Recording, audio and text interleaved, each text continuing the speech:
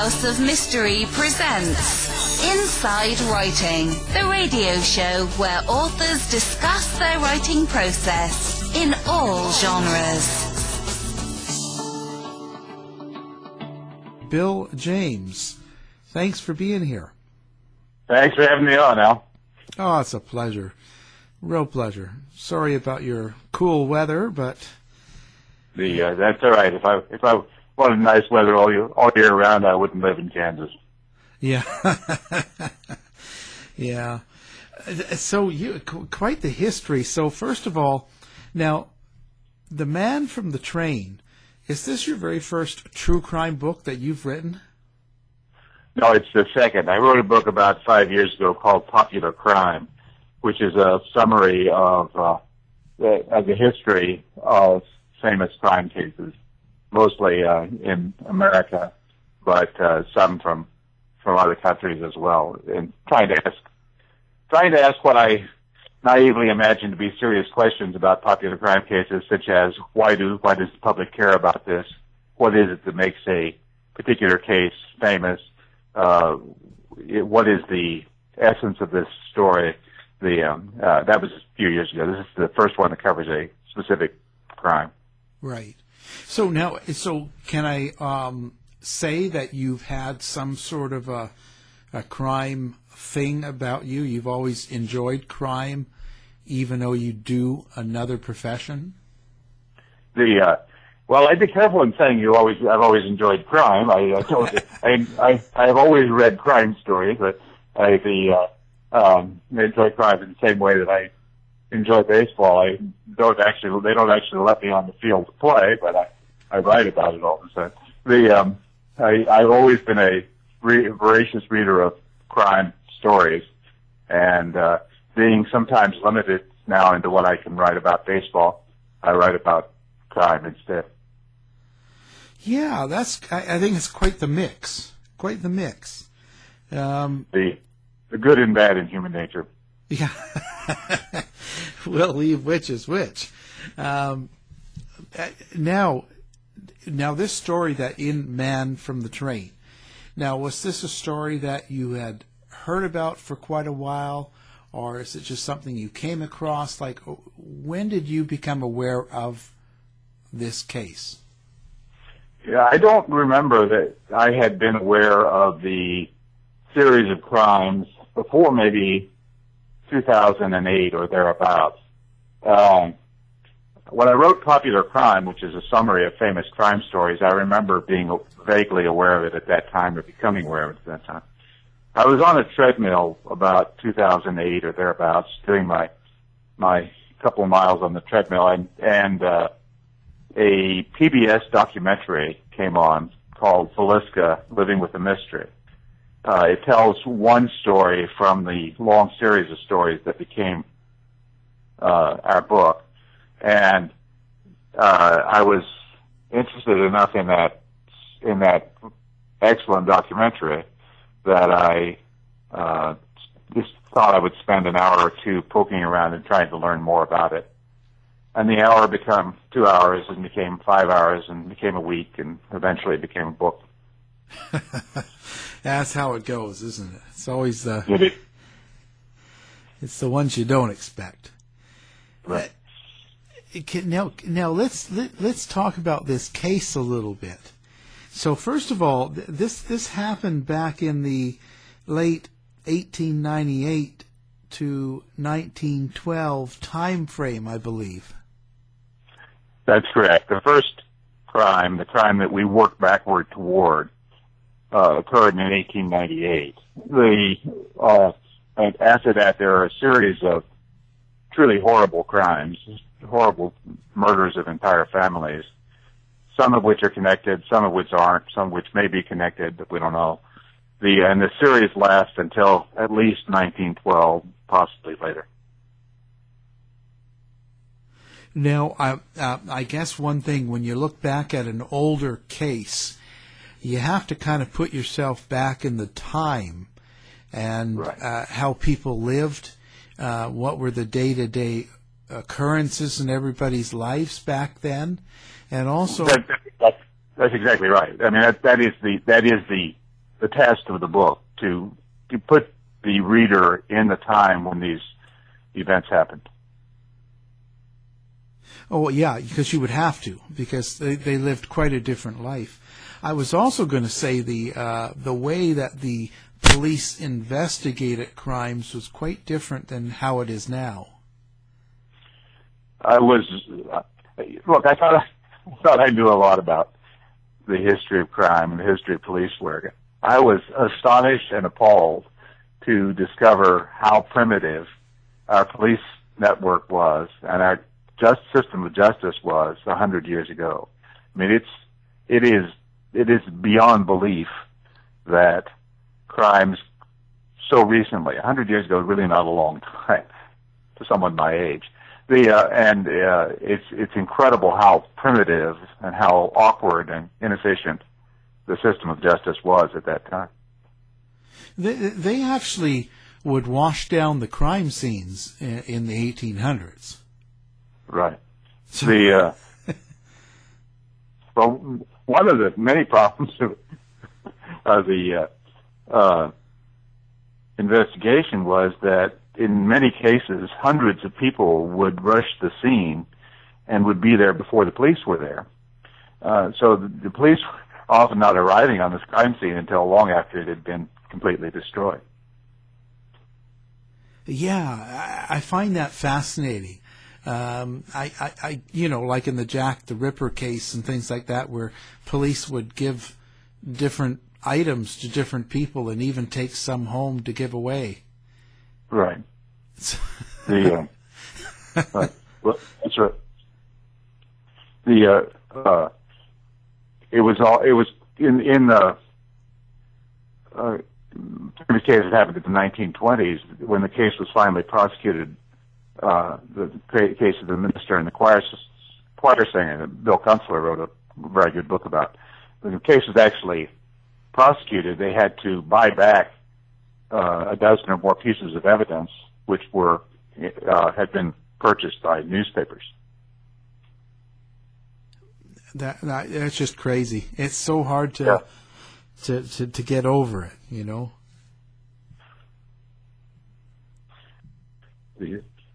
One of the problems of investigating the series of family murders that make up The Man from the Train was that these crimes occurred in towns too small to have a police force. Almost all of them did. So somebody would come, maybe the local constable or a kind of a night watchman type person, and he would call for whatever help he could, but which was a county sheriff. But there are no statewide investigative agencies. There are no nationwide investigative agencies. So the first thing they would have to do before the investigation could really begin was to raise a reward fund for the solution of the case. So in most cases, it would take a week to come up with the money to bring in private investigators, and then private investigators would come into the case maybe 8-10 days after it had started and try to figure out what had happened. Now, in each one of these cases, were they very similar in the nature of them? There are a very large number of similarities. We found 30, or made a list of 34 things which unite the cases, and of course not all 34 of those are in every case. Speaking of the things that are there in basically every case, or almost every case, a family was murdered without warning. The crime was always committed with an axe. It was always committed with the blunt side of the axe rather than the sharp edge of the axe. The crime always occurred in the middle of the night, almost always within an hour of midnight. In the first half of the run, the murderer would, after committing the crime, set fire to the house. Sometimes it would burn completely, other times it wouldn't. But in the second half of the run, while sometimes he would attempt to set a fire, basically he would cover every window, lock every door, jam something into the doorway as he left, so that the house was completely covered. You couldn't see in, you couldn't see anything. and sometimes that delayed the discovery of the crime for 2 or 3 days. Now, were these when they happened and the police discovered them? Was there a particular motive that stuck out right away, like robbery, or was there some sort of format that they had right away to this? To us, there's a unifying factor which is pretty obvious. To the investigators at the time, but you have to understand the investigators at the time were each investigating one crime. They never connected the dots until late in the series. For most of the time, they were just investigating one crime at a time. They almost always assumed that it was I should have said first, the murderer never took anything from the crime scene. He would leave money, he would leave jewels in plain view right next to his victims, and he would not take it. So you could rule out robbery in almost every case. Since it wasn't robbery, the police assumed that it was some sort of revenge killing. And in almost every case, they would harass for a month or a year or a few years. They would harass someone who was alleged to have had a grudge against the person who was killed, or a lover or an ex-boyfriend or someone. Until eventually, in most cases, they would abandon that prosecution because there just wasn't any evidence they could take to court. So now they were families that were being murdered in their homes, if I'm correct. Right. In every case. So were the females in the families or the girls assaulted in any other way? Well, that's finishing out the thought from before. What is obvious to us now, in almost every not in every case, but in most cases, one of the victims was a prepubescent female, ages 8 to 12. The prepubescent female would be left in a different condition than the other members of the family, and the criminal was a pervert. He liked 12-year-old girls, and he liked them dead. It's a terrible thing, but that is what happened. And that is the number one motivator. The man from the train was filled with rage. He hated people in general, and he enjoyed killing them. But the number one driver of who he killed was that he was a pervert. So now I'm going to go back to the times, late 1800s. Now, things were so much quieter then than they are now. There wasn't all of the noise that we get from being in a town or a city, and just the sound of electricity and the sound of cars and business and all of that. So were none of these crimes heard by other neighbors? There were a few cases in which a shot was fired. I believe the man from the train carried a pistol and would use it if he found somebody in the house awake and threatening him. There were things that were, in retrospect, alarming that came to light. But there were a couple of cases in which someone in the house woke up and the criminal fled. But in general, no. I mean, in most of these cases, he was able to break into the house, murder the family, and do his business with the young girl, and get on the train and be out of town before morning, before anyone realized that he was in town. Wow. So that's quite the... this was going on for a number of years. What was the tying factor, or what came out to make the cops realize that they all had something in common, each one of these cases?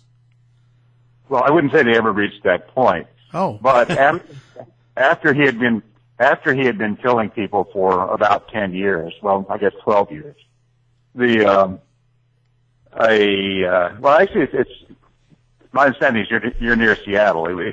The first crimes that people joined in that people realized there was a connection between crimes actually occurred not that far from Seattle. He murdered. There was, and in part it developed from a mistake. He murdered a family just south of Portland in 1910, and then some weeks later murdered another family on the south edge of Washington State, north of Portland. It happened that the same private investigators visited both crime scenes and said, this is the same, these are the same footprints. This is the same thing we just saw in Portland. That started speculation percolating that their crimes might be related. There also was another crime in the Portland area that actually was not related, but which people at the time believed to have been related, and talk started about the Portland Beast Man. His next crime after that was the murder of two families on the same night in Colorado Springs a couple months later, and this led to more speculation. And after a certain point, the speculation just erupted like, apologies, people are victims of fires. It erupted like a wildfire. And all of a sudden people realized that this was going on, although it had been going on for a long time before anyone realized it. Now, were they able to pick out, or even yourself, was there something in particular that attracted that family that he was going to attack to the perpetrator? Well, there were certain things that he looked for. He was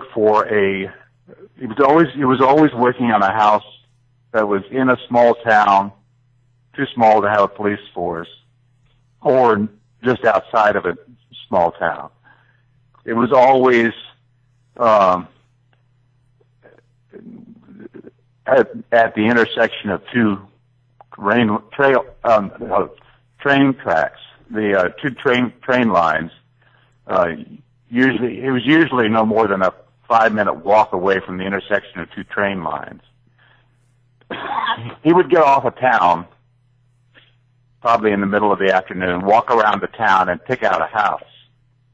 Having lived with this madman for years while writing the book, I could pretty much tell you what house he was going to pick out. I grew up in a small town quite a bit like that, and I could tell you if he came to that town which house he would attack, probably. He was looking for a house that had some cover. He was looking for a house that was isolated enough that he could get in and get out without being seen. He was looking for a house that had an axe in the backyard. He was looking for children's toys on the front yard. The window screens that could be removed so the window could be open and he could crawl in through a window. There are a lot of things that unify the cases, but in no sense is any of the victims responsible for what happened to them. They were all entirely innocent victims.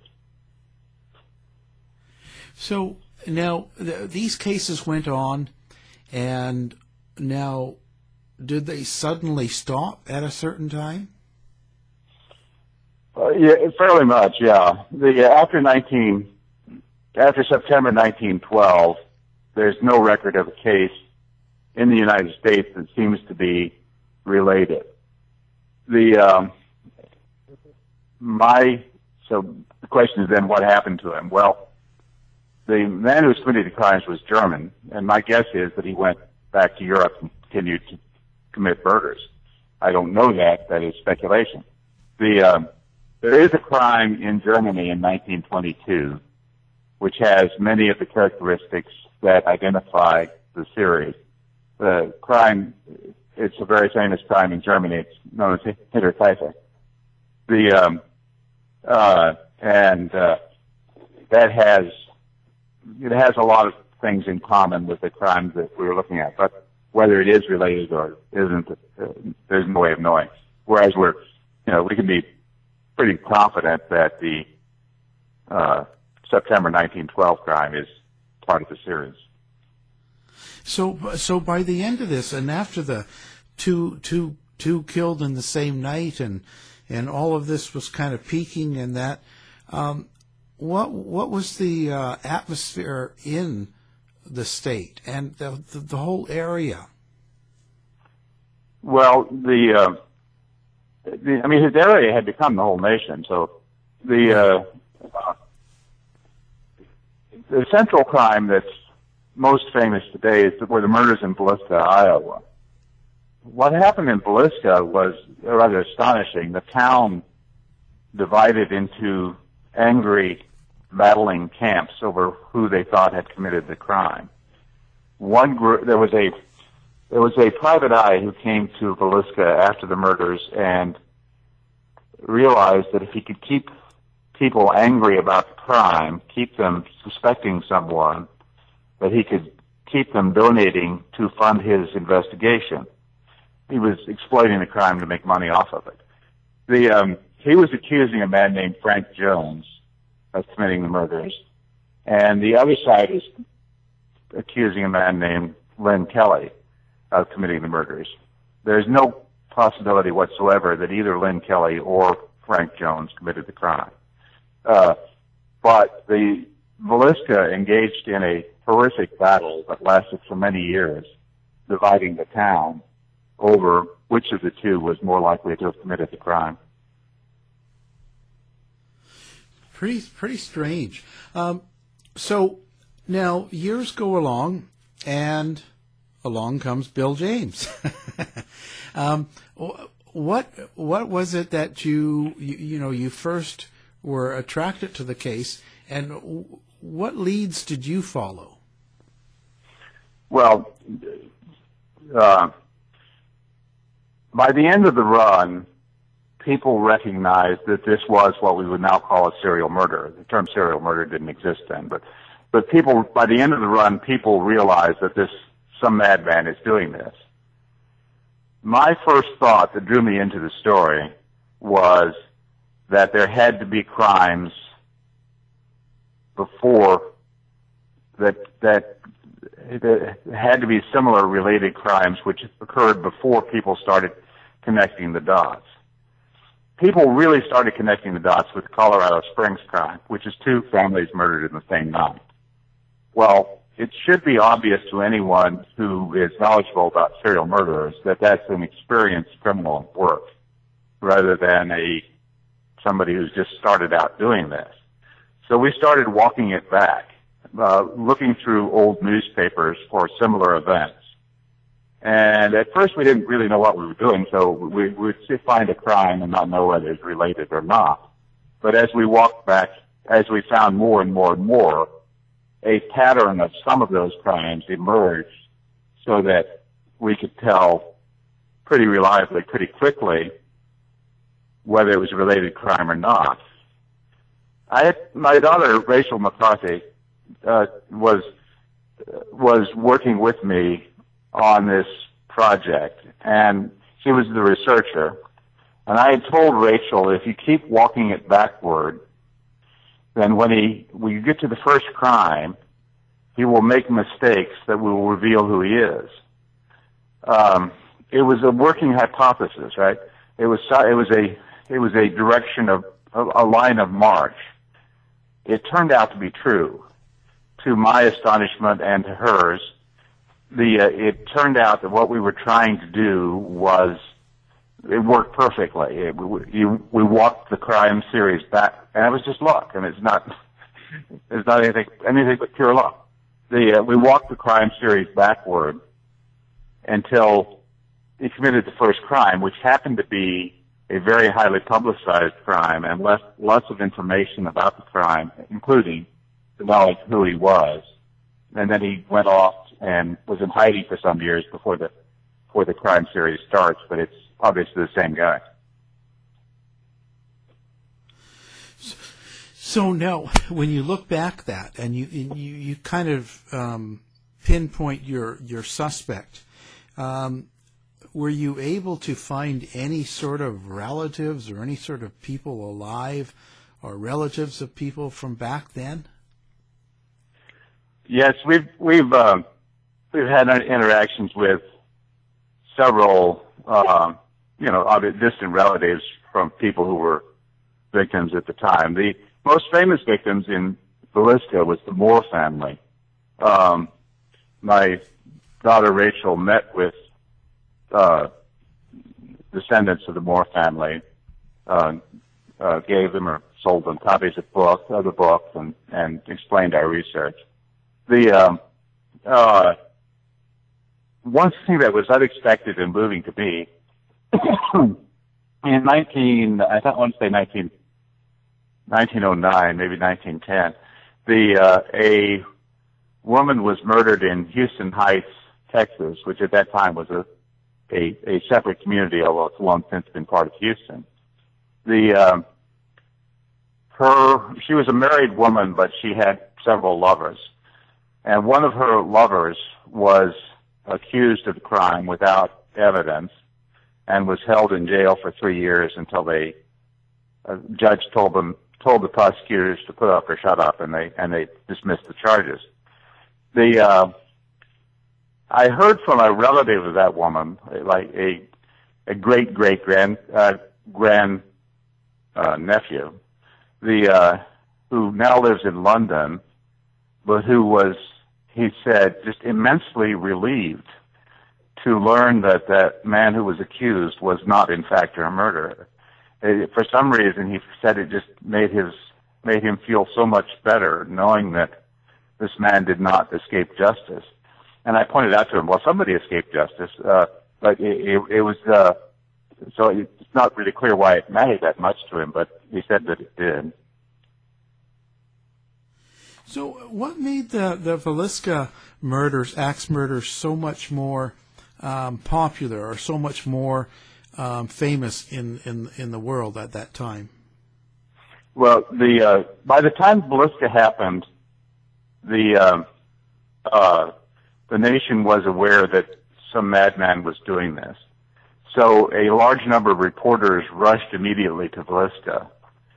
It was one of his very worst crimes. 8 people were murdered in a locked house in a small town in the middle of Iowa. Not the middle of Iowa, it's corner of Iowa. But anyway, the murder of 8 people at one time. Well, it actually is not his worst crime. He murdered 9 people in different incidents. The murder of 8 in Villisca, after the nation knew that he was doing this, attracted the media to Villisca and made it immediately famous. It then, this odd battle that formed within Villisca between the 2 warring camps in the town became a story in itself and simply caused the Villisca crime to remain famous after most of the others have slipped into obscurity. Although, for example, the people in Colorado Springs still remember the murders that were committed there. So now they actually had suspects in that Villisca murder that actually went to trial. A man named Lynn Kelly was accused of the crime and did stand trial for it. A man named Frank Jones was not put on trial for the murder, but he was publicly accused of it hundreds of times, yes. Reverend Kelly was put on trial twice, and the first one ended in a hung jury, 11 votes for acquittal, 1 for conviction. And the second trial, he was acquitted. Now that George Kelly, he was a reverend as well. Right. Wow. he was a reverend as much as he was anything. He was at that time he was in his 40s. He was what you could call an intern. He was trying his hand as a minister, and he had gotten the church to give him a sort of what we now call an internship, where he studied with preachers and was traveling around. I would bet, although nobody knows exactly, I would bet that the man who was called Reverend Tilley probably never gave 10 sermons in his life. But he did claim to be a reverend, yes. Wow. So that must have been quite the controversy with all of that. And he was acquitted, but was he able to live the rest of his life fairly normal? He never lived normal. The reason he was acquitted, the reason he was charged, actually, he was an oddball. He'd never had what anyone would call a normal life. He wasn't a drifter in the sense that he was homeless, but he just bounced from place to place. He was one time he'd pretend to be a writer, and another time he'd pretend to be a detective, but he was so imbalanced that he did not have he was a small man, very physically weak and unstable, and there really wasn't any way for him to make a living. So he would run out on his debts. He would pile up debts and run out on them. But I sympathize with him for that, because there were no options for him. There were no good options for him. There was no, in that society, a man who was unable to make a living was simply out of luck. So now I have to come back to that again. So that one was 8 or 9 murders in a house. Right. And again, the person was using the back end of the axe head. Right. So how would he would sneak up behind them, or how would he do that? He attacked people when they were sound asleep. He waited until people were sound asleep, and then he would creep around the house, and of course 8 is an unusual number, but he always attacked the man of the house first. In Villisca and in other cases, he did hit the woman with the blade of the axe, and that this is one of those things I demonstrate when I'm speaking to people who can see me. But if you just imagine you're swinging an axe over your head and you hit someone or something with the back of the axe, and all of a sudden you have to hit a second object across the width of the bed. So with a backhand slash, he would after crashing the axe into the head of the man, the woman would often wake up and start to scream, and he would immediately swing the axe over to hit the wife. And in doing so, he would hit her with the blade of the axe.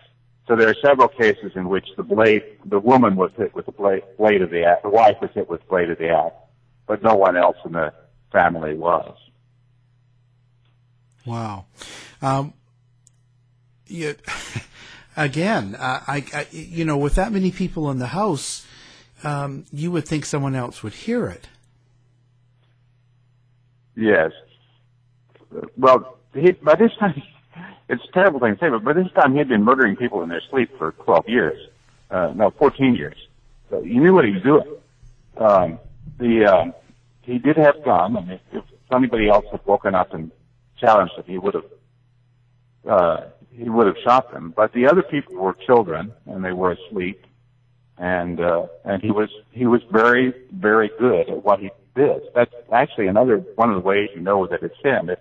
If you're reading a crime story and it says something like, police are baffled by how the murderer was able to commit this grisly crime without awakening anyone in the house, that's him. I mean, that's an indication that it's him, because that was his area of expertise. He knew how to do that. Amazing. So now, was he able to live his life normally after these killings? Well, He was a drifter. He was not a true, what would then have been called a bum or a railroad tramp. He was not a true tramp. He did work for a living. But he would after working in an area for a couple of months, he would, we presume, collect his paycheck, get on the train, travel 50, 100 miles, get off in a small town in the middle of nowhere, and commit his crime. And then he would get back on the train and move on and repeat the cycle somewhere else.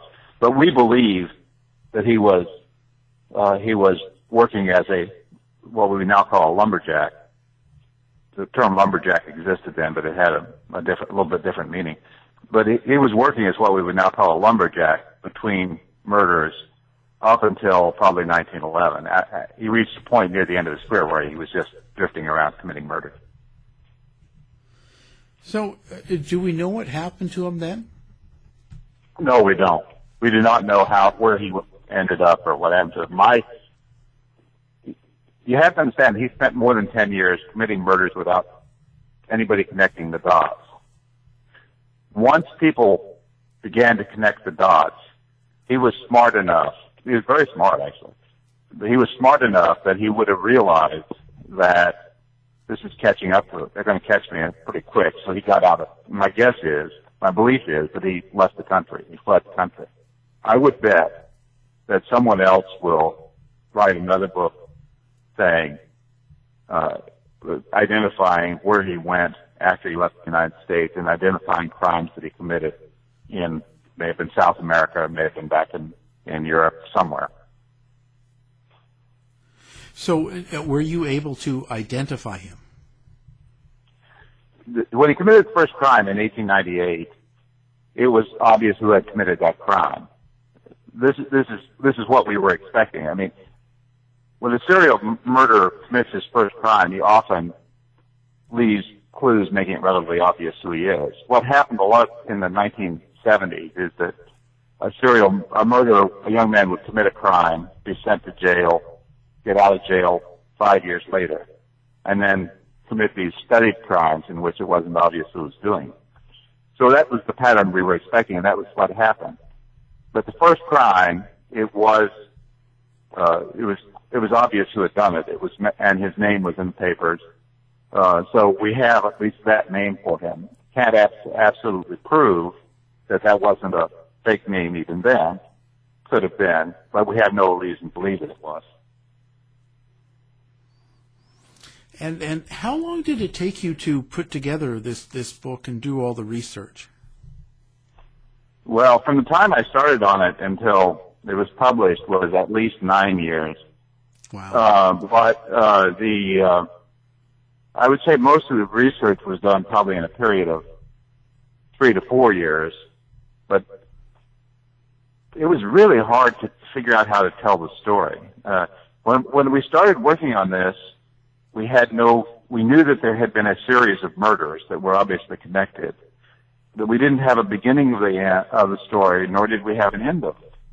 So it's really, really difficult to figure out how to tell a story when you don't know the beginning of it or the end of it. It took a long time working the trail backward. Once we found the beginning of the story, then there was somewhere to we had a line of march. So that simplified it, but that took a long time. Was there anything that really, really surprised you when you were going through the research that you didn't expect?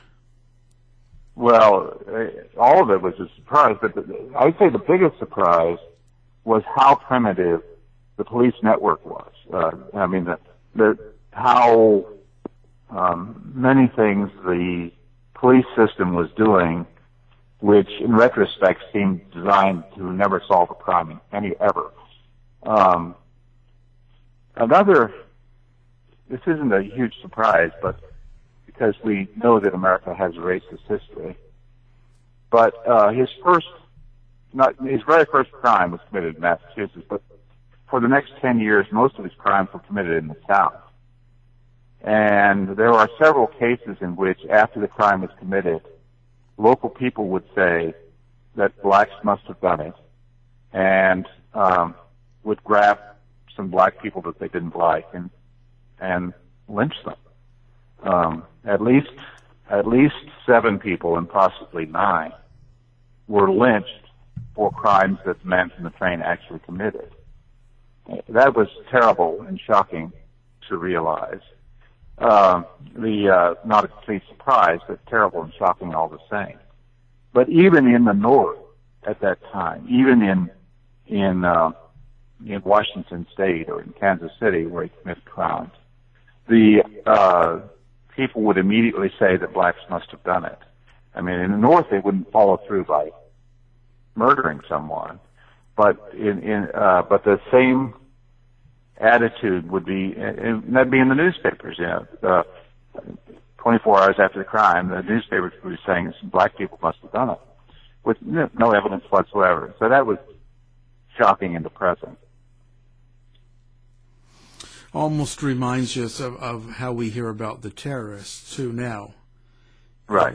In the modern day, even though it seems like it's mainly the white American doing it. Yeah. It's tough to change people's mindsets or what they believe. It takes a long time. It does indeed. Yeah. Wow, what a book! Interesting story and a lot of research, and I'm glad it's doing well. Did you have any sort of backlash doing this sort of a book, or any sort of a response in a negative way from anybody? I wouldn't say so. I mean, there are some people who don't believe, Right. There are people who don't believe we got the solution right, but there aren't very many of them. I was very surprised that I expected a lot more skepticism than we've actually encountered. But there are some people who are, not on board. Right. Yeah. There's always going to be. And did you encounter any of the family of the suspected killer, and any response from them? No. First, I don't know that his family would claim him. He was German by birth. He came to this country probably in 1890. And probably left the country. So his family almost certainly would not know that it's the same man. And I don't know, who knows where they are now.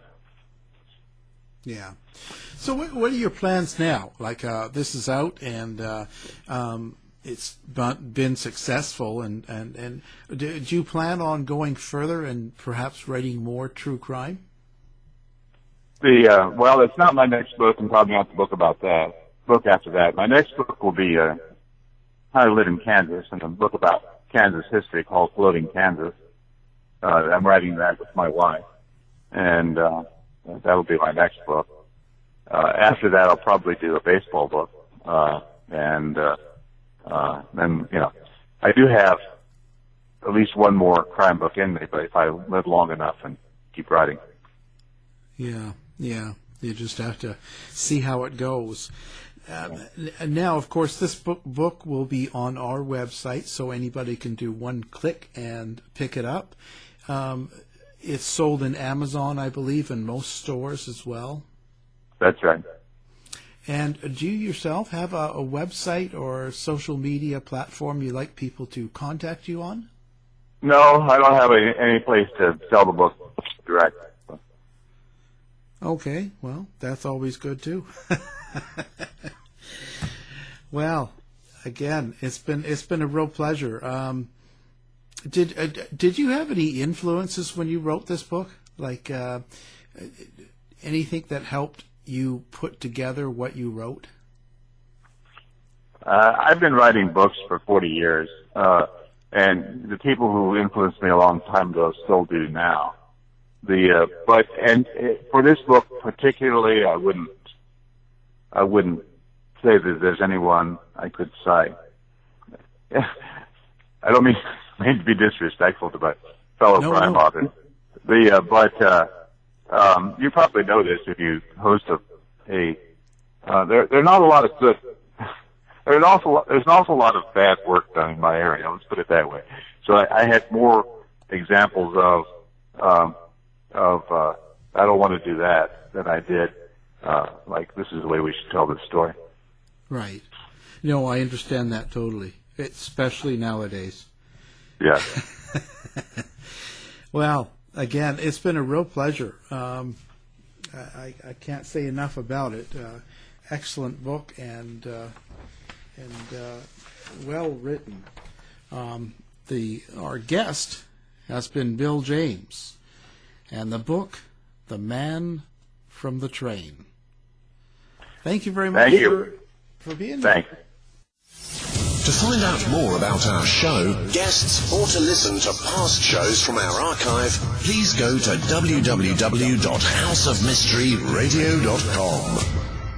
Show's over for now. Was it as good for you as it was for me? Well, good night. This has been a production of Something Weird Media. I'll be back.